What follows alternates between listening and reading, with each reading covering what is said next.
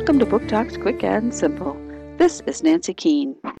Okay, you know who Farmer Brown is, right? He has a farm and he has lots of animals. Well, today he's on a journey.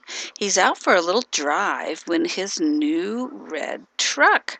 It's a little red truck and he loves it.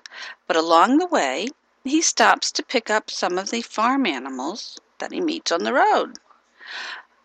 But just how many can that little truck hold before disaster strikes?